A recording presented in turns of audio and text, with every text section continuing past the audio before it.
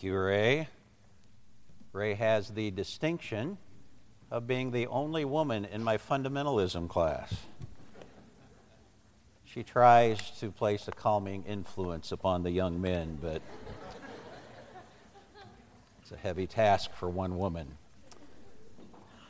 If you're a freshman or sophomore, ladies, ask her if it's worth taking the class, even though it's not required. Turn to Hebrews chapter 11, if you would, with me today. We're going to talk about a woman. Thus far in the book of Hebrews, we have been talking about men, and of course in Scripture we have a tendency to focus on the men.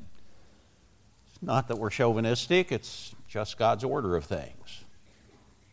But in Hebrews chapter 11, verses 11 and 12, we are introduced in this hall of faith to Sarah. Sarah is the mother of the nation of Israel. Isaiah 51, verses 1 and 2 says, "Look unto the rock whence ye are hewn, look unto Abraham your father, and unto Sarah that bare you." Most of the time when you're reading through this portion of Scripture or references back to this portion of Scripture, the name Abram or Abraham is used. In fact, we run into that name 311 times in Scripture.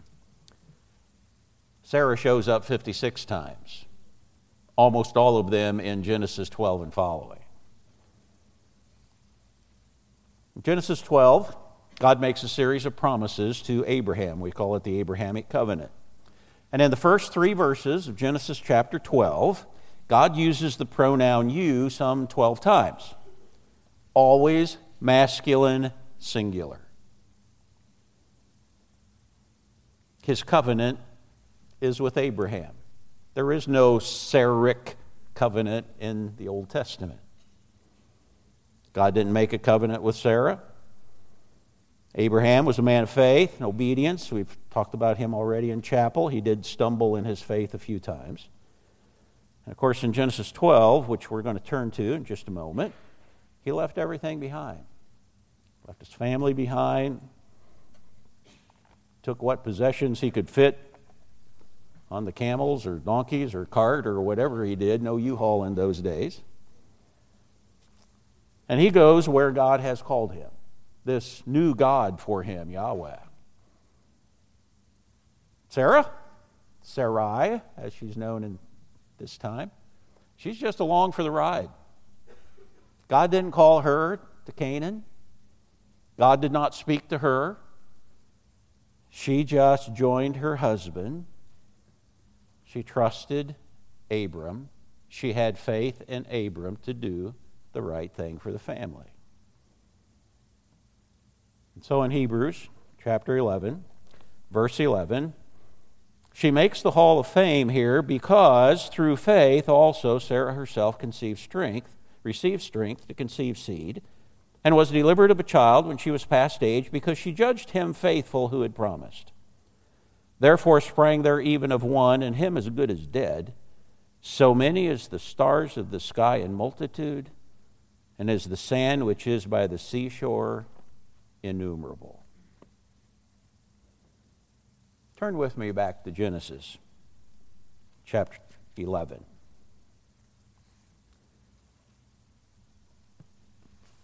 We have here Sarah.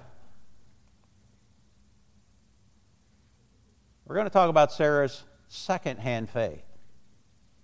So she was trusting Abram to do the right thing. When Abram packs up to go to the promised land, she goes with him because she trusts Abram. We are introduced to Sarah in chapter 11, verses 29 and 30. And we're introduced to her as a childless woman. Genesis 11:29. Terah lived 70 years, begat Abram, Nahor, and Haran. These are the generations of Terah. 29 and 30. Abram and Nahor took them wives. Name of Abram's wife was Sarai. The name of Nahor's wife, Milcah, the daughter of Haran, the father of Milcah, the father of Iscah. But Sarah was barren. She's a childless wife. That's significant because chapter 11 has a genealogy that begins in verse 10. And if you read through that genealogy, it goes back to the generations in verse 10 of Shem. Shem begat sons and daughters. Arphaxad begat sons and daughters. Selah begat sons and daughters. And all the way through this section, someone begats sons and daughters until we get down to verse 30.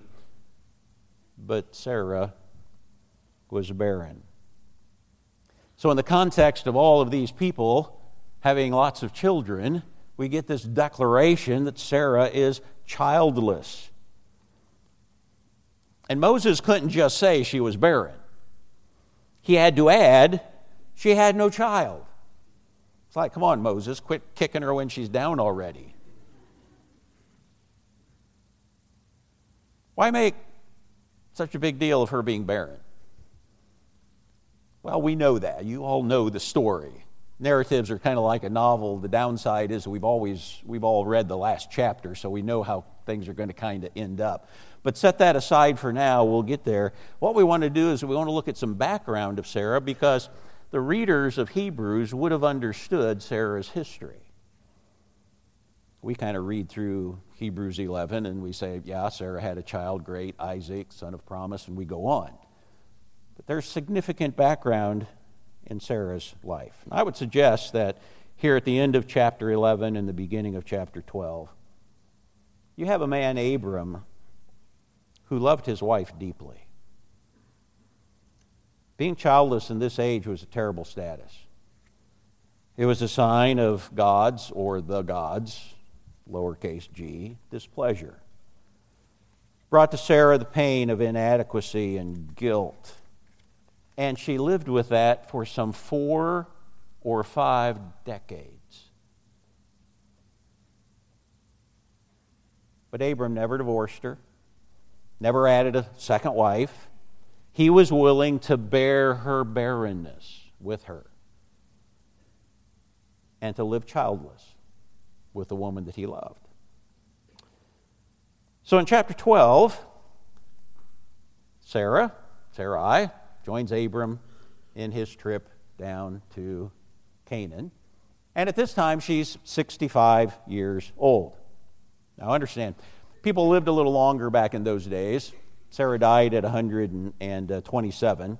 So when you think 65 in this time frame, maybe 40 would be a better idea. So Sarah was still relatively young. I realize for most of you college students, 40 is ancient. But 40 is the new 60, I think, or something like that. I've often wondered, as I've read through this text, what Sarai must have thought of when Abraham came home one day and said, Sarai, pack everything up, we're moving. They were living in Ur of the Chaldees. If you read about that in an ancient geography book or ancient history book, you discover that Ur was like New York City, Chicago, L.A. It was the big city of the time. Archaeologists have found stuff that was made all over the Middle East and the Mediterranean. Big city, busy city. And Abram says, Sarai, we're moving to the promised land. Oh, where's that? Canaan. Where's that? Well, it's kind of southwest of here, but we're going to travel northwest, and then we're going to travel southwest, and it's going to take us a few years to get there. But God has called us. Which God, Abram? Yahweh. Never heard of him. Yeah, he's the new God. Don't we have enough gods here in Ur? We need a new one. This is the true God. Okay, Abram, whatever you say, I'll start packing. And so she does. And they move. It takes them a while. Got to go up to Haran, wait till Dad dies. Then they move on down to the promised land. We see that taking place in chapter 12. Verse 5, packed everything up, moved to Haran, left there to go to the land of Canaan. into the land of Canaan they came, and Abram passed through the land, and the place of Sichem, the plain of Moreh, and Canaanite was in the land. And the Lord appears to Abram and starts talking to him. But in verse 10, there's famine. And so as a result of the famine, and we don't know exactly when this takes place, it seems to have been fairly soon after they get to the Promised Land, they move again. This demonstrates Sarai as a caring wife. In verse 10, there's a famine in the land, and Abram goes down to Egypt to sojourn there, for the famine was grievous in the land. And it came to pass, when he was come near to enter into Egypt, that he said unto Sarai his wife, Behold now, I know that thou art a fair woman to look upon. Therefore it shall come to pass, when the Egyptians shall see thee, they shall say, This is his wife, and they'll kill me, but they'll save you alive. So I pray thee, thou art my sister. And that's true. They both had the same father, different mothers, so they were half brother and half sister, but you're my sister. And it may be well with me for thy sake, and my soul shall live because of thee. So they get to Canaan in time to move to Egypt. Sarai moves again. Now, Abram is concerned, and perhaps rightly so, at least from a human perspective. God had promised him a family. He's not going to get a family if he gets killed in Egypt, so he's got to protect himself in order to fulfill God's promise. Second, Sarah was gorgeous. I mean, she wasn't just pretty. She was drop dead gorgeous. I mean, she ends up in Pharaoh's harem. He takes only the best. And so he's concerned because some Egyptian is going to want you, and they're going to kill me to get you, so just tell them you're my sister. And sure enough, somebody wanted her. But it's interesting, there's something missing from the text. There is not a single comment from Sarai. Now, we got a few wives in here today. Imagine if your husband said, honey, we're going to go down to Chicago. You know, it's a pretty nasty place down there. And just in case, if somebody comes along looking for you, just tell them I'm your brother. Don't tell them we're married. And if he hauls you off and does whatever he wants to you, that's okay as long as I don't get hurt. You would have your husband sleeping on the back porch for the next month or two. I mean, we just can't conceive of somebody doing something like this. You go marry off to the Pharaoh so that I can survive. I mean, after all, I'm God's promised father. I've got to survive. And she says nothing. She doesn't complain. She doesn't say, I don't think this is a good idea. She goes along with it. Now, we understand, sorry ladies, but women in that society weren't supposed to be heard. So that's a possibility. And here Sarai is a barren wife. She has given Abraham no children. She carries that wound within herself. And so how much more would a woman humiliated by her barrenness remain silent? But what's fascinating in this event in their lives is that God does something that Abraham fails to do. God protects Sarai. Her faith has been in Abram up to this point. And I wonder if maybe, just maybe, she's getting a little more serious about this God, Yahweh, that Abram keeps talking about. But her second-hand faith continues. God protects her. They leave. They go back home. And God comes again in Genesis chapter 16.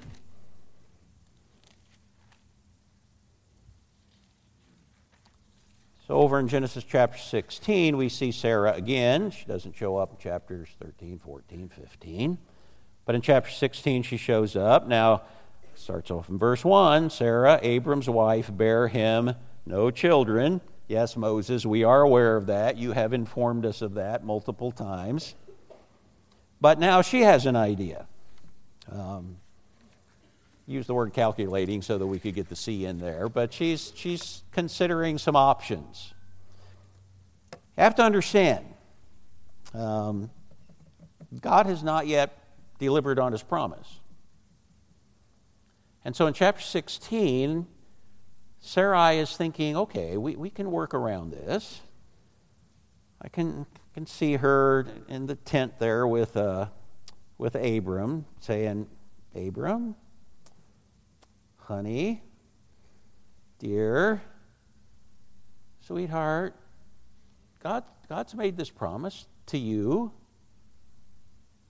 So it wasn't made to me, it's made to you. You're going to have a child. So why don't you take Hagar? She's my Egyptian servant girl. You can have a child by this surrogate mother, and God's will be accomplished. Now you have to understand, Abram brought Lot along because Lot was his nephew, a legitimate heir. But that's not God's plan. Earlier, God suggests Eleazar, his right-hand man, his manager of the working force. And God says, no, it's going to be your child. Sarah wasn't there, but I'm sure Abram talked to her about this. And so she says, I've got an idea. And so, okay, we'll do it. We'll try this out.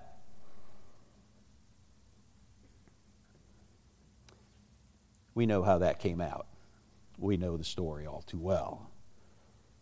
Sarah perceived, after Hagar is evidently pregnant, Sarah perceives, rightly or wrongly, that Hagar despises her. So she complains to Abram. Hagar's thrust out. She just couldn't bear to see this woman anymore.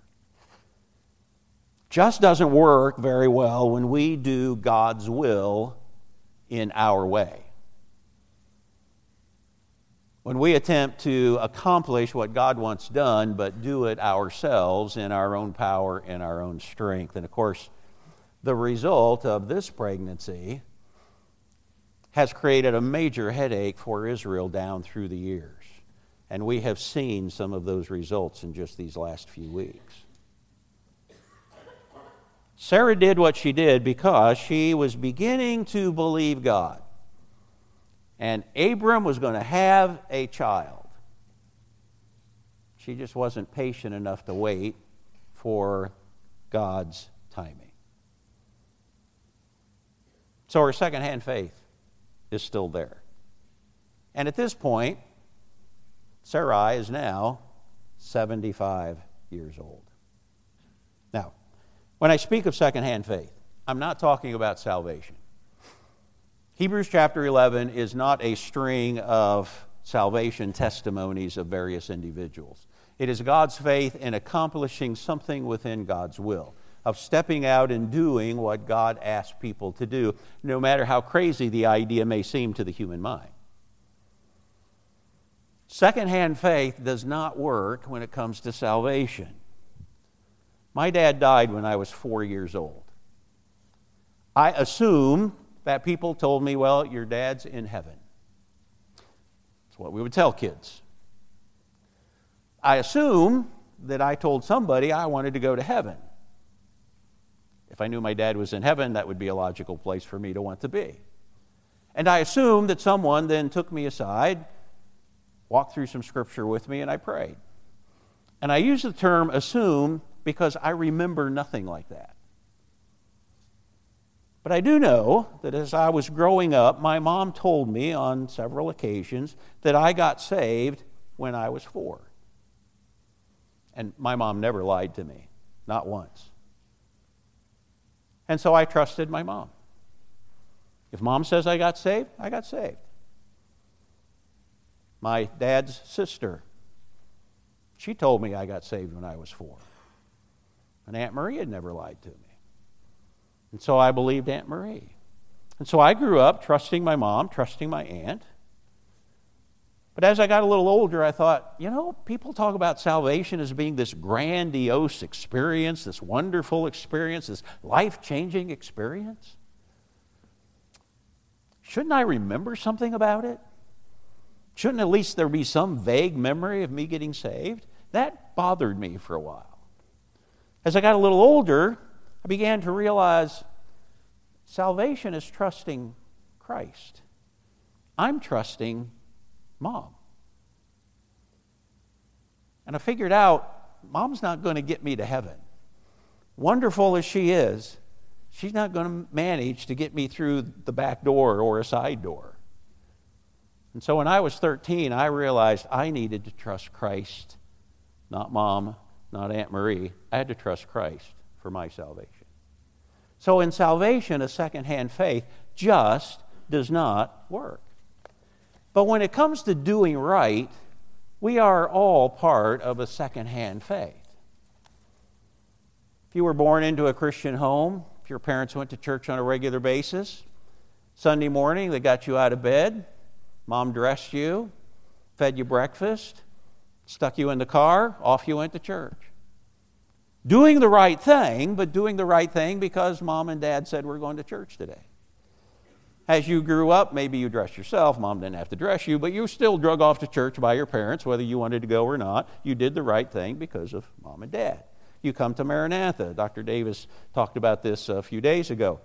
We make you do things.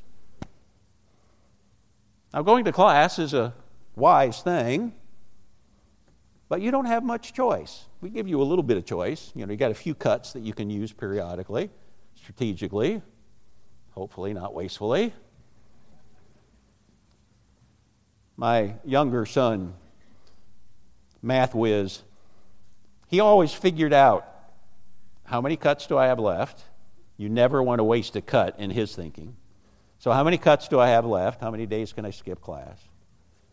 I always figured out what's my GPA. He always knew his GPA to like the fourth or fifth point. And so he knew on the final exam, I can get a 62 and still get an A in the class. And so he would study just enough to get the minimum grade because you don't want to waste study time. And he spent 4 years.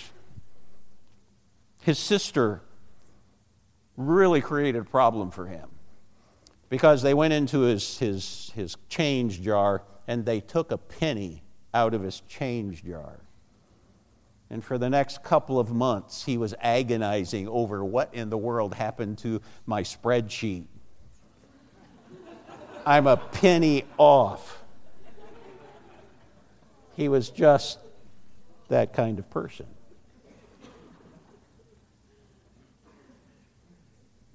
Second-hand faith is fine. We make you go to class. We make you go to church. We expect you to read your Bibles and pray. We have all kinds of expectations for you. It doesn't quit. I'm 75 years old and I still have a boss who expects certain things out of me. Right, Dr. Davis? You expect me to show up for class. You expect me to grade students' papers. You expect me to come to faculty meetings. There's always expectations from somebody else. And so no matter what you end up doing, you can own your own business. But there are still going to be others' expectations of you. So second-hand faith, when it comes to doing right, is okay. But at some point, you've got to make this switch from second-hand faith, just doing what's expected of me, doing what's required of me, to a first-hand faith where you do it because of your relationship with God. And so in Genesis chapter 18, we find this change that's going to take place in Sarai. The next mention of Sarah is chapter 17. This is 13 years after the birth of Ishmael. Sarai is now 89 years old. Now, since that's older than me, that's really old. For the very first time, God begins to address Sarai. God returns to Abram, starts talking about his covenant again. And he gets down to chapter 17, verse 15, and God says unto Abram, "As for Sarai," she has been included in no discussion of the covenant up to this point. God has not addressed her at all. But finally, God says, "As for Sarai, thou shalt not call her Sarai, but Sarah shall be her name." Now, Sarai means princess, and Sarah means princess. So the meaning of the name didn't change. But when God changes people's names, it means they are entering into a new and different relationship with Him. He changes Abram to Abraham. And God promises here that not just Abraham is going to have a son,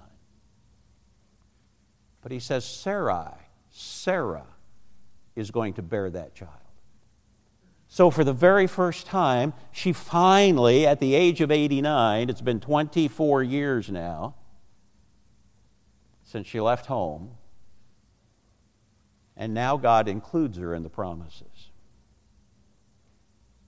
And in verse 17, when God makes this declaration that she's going to be the mother of nations, kings of people shall be from her, Abraham falls on his face and laughs. Peter's not the only idiot in the Bible. Abraham is in the very presence of God. God makes this wonderful declaration, and Abraham falls on his face and he laughs, not out of joy. He says in his heart, "Shall a child be born unto him that's 100 years old, and Sarah that's 90? Estimating, that's 1 year off at this particular point. And he says in verse 18, "Oh, that Ishmael might live before thee." Lord, you're talking about the impossible. Just let Ishmael be my promised son. And God says no. Verse 19, "Sarah will bear thee a son. You'll call his name Isaac. I'll establish my covenant with him." Ishmael is not the promised son.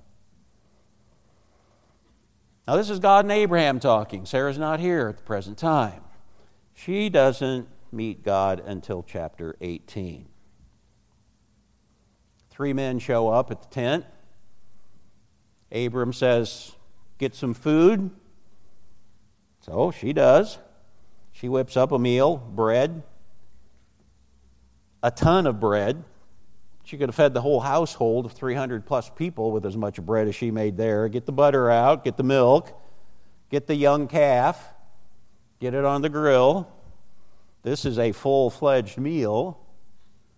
And after the meal, by the way, this is the very first time that Sarah meets God. Everything else has been mediated through Abraham. God meets with Abraham, talks to him. Abraham comes home and surely talks to Sarah. But now Sarah is there. And God says in verse 10 of chapter 18, "I'm going to return unto thee according to the time of life. And lo, Sarah, thy wife, shall have a son." And Sarah heard it in the tent door which was behind him. Now Abraham and Sarah were old and well stricken in age, and it ceased to be with Sarah after the manner of women. Therefore Sarah laughed. Now Abraham laughs at God. Now Sarah laughs at God, saying within herself, "Am I waxed old? Shall I have pleasure, my Lord being old also?" I mean, Abraham is 10 years older than Sarah. And the Lord says, "Why did Sarah laugh?" Is anything too hard for God? "The time appointed I will return unto thee, and Sarah shall have a son." And then Sarah denied, saying, "I laugh not." When we don't have a good reason, we can usually come up with a lie. And so Sarah lies face to face with God. She says, I didn't laugh. God calls her out. It says you did.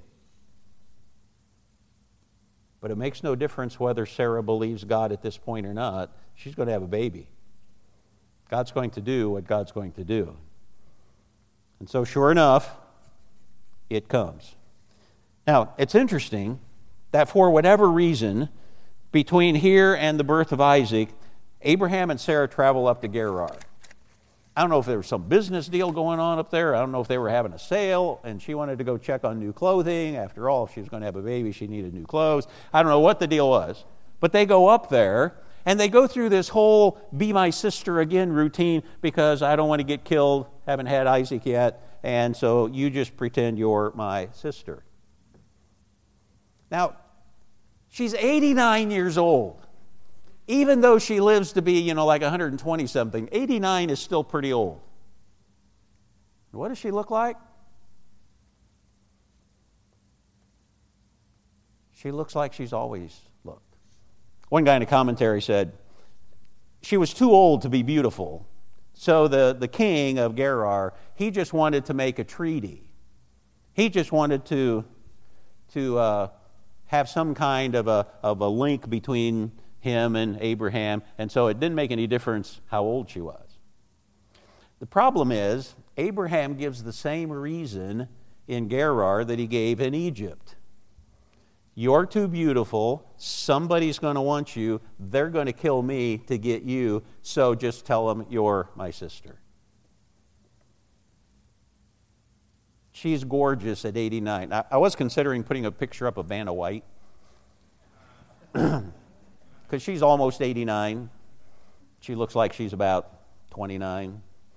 But Sarah didn't have plastic surgery and makeup and all that kind of stuff that is available today.